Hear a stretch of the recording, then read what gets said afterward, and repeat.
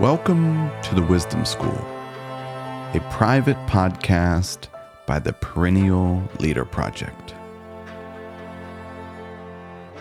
I find it fascinating when you go through meditations and you see the number of quotations from Heraclitus. Yeah. Just this idea around change. How much do you think that really influences his philosophy and psychology of maybe how he's viewing the world? It's his second favourite philosopher, right? He tells us that. First of all, in terms of the volume of quotations, we don't know for sure. It's kind of hard to attribute some of the quotes, but it looks like Marcus mainly quotes Epictetus, and then a close second is Heraclitus.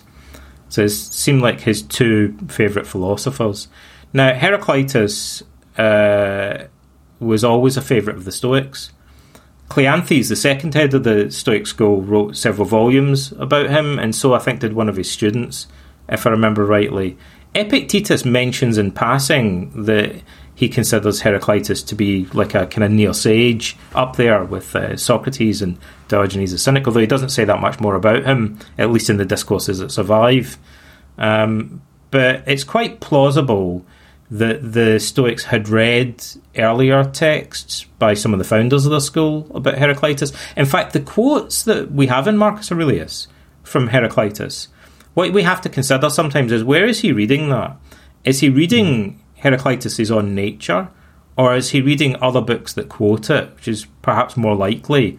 So it may be that Marcus is getting those quotes from Cleanthes or from another Stoic text, right, which would make the whole thing kind of hang together a lot more.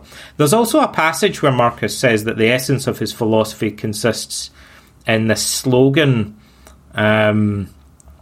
which is the universe is change, life is opinion. So he condenses, so it's 6 words in Greek. So he condenses his philosophy down into these 6 words, and he says quite explicitly that the life is opinion part refers to this doctrine of Epictetus, that it's not things that upset us, but rather our opinions about them.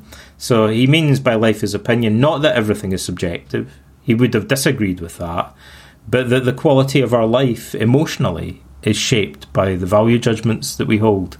That's the Stoic doctrine that he's referring to.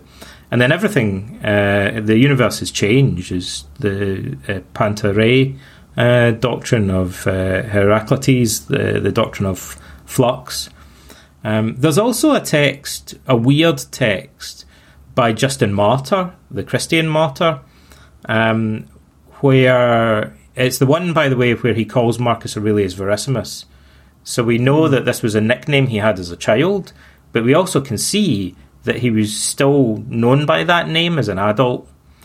So Marcus Aurelius, that sometimes you'll see this BS online where people say maybe Marcus Aurelius wasn't really known as a philosopher, or maybe he wasn't a Stoic. Marcus Aurelius was famous as a Stoic philosopher in his lifetime, for goodness sakes.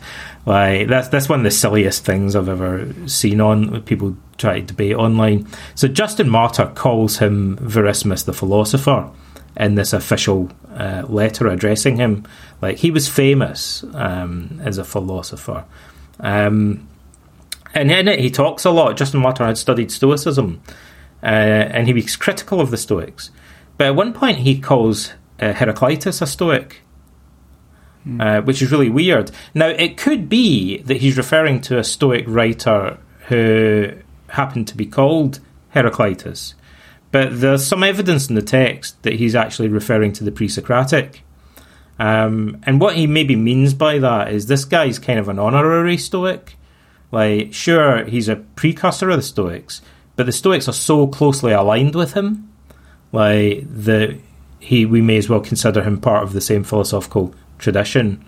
We don't know for sure that that's what's meant, but it could be the case that Heraclitus was perceived as part of the Stoic tradition. And so this doctrine, to come back to your question, the doctrine of flux, it's like the Buddhist doctrine of anicca, of impermanence, except incidentally the earliest Buddhist scriptures we have referring to that are 1st century AD or something like that. Whereas Heraclitus is what, the 6th century BC or whatever. Far earlier. Here's another idea to rock the apple cart. It's not implausible that the Buddhists got this idea from the Greeks. It's quite plausible, in fact, for all we know. Some people would like to think it might be the other way round, but it's possible that this doctrine originated in the Greek-speaking world, probably in the Middle East, and perhaps travelled from there to India, possibly. But this is central to Stoicism. Marcus Aurelius goes on and on about it. He makes it the centrepiece of his philosophy. If you're asking, would this influence his psychology and the way he conducted himself as emperor, I find it inconceivable that it wouldn't. In the same way that, a devout Christian, somehow their life must be shaped and their actions must be shaped and their politics must be shaped by their religious beliefs if they're sincere. Marcus, one of his main contemplations that he repeats multiple times in the Meditations is actually to meditate on deceased Roman emperors.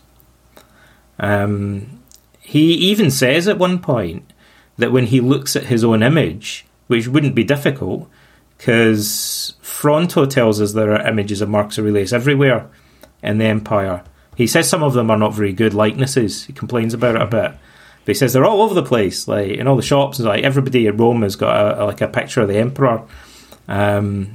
So he was surrounded by statues and paintings of himself. And he says that when he looks at his own image, he should think of deceased emperors from previous ages. So memento mori.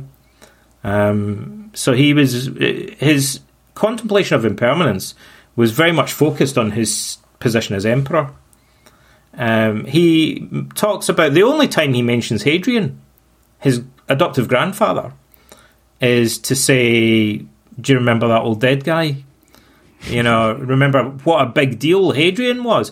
Marcus Aurelius thought, do you remember what a big deal? Hadrian was a huge figure, like a huge character of a man, an unforgettable character, like a complex, multifaceted, larger-than-life figure. But Marcus, when he's writing the Meditations, knows military officers that have only ever seen statues of Hadrian and read about him in history books. How weird is that? So these guys would all be talking about Hadrian, and Marcus would think, you've never met him. Like, you see statues of him. I went boar hunting with him. I lived in his house for a while. And now he's a character in history books. How weird is that? But Marcus uses that as a memento mori. That's his meditation. He's like, one day, pretty soon, I'm just going to be a statue in a chapter in a history book.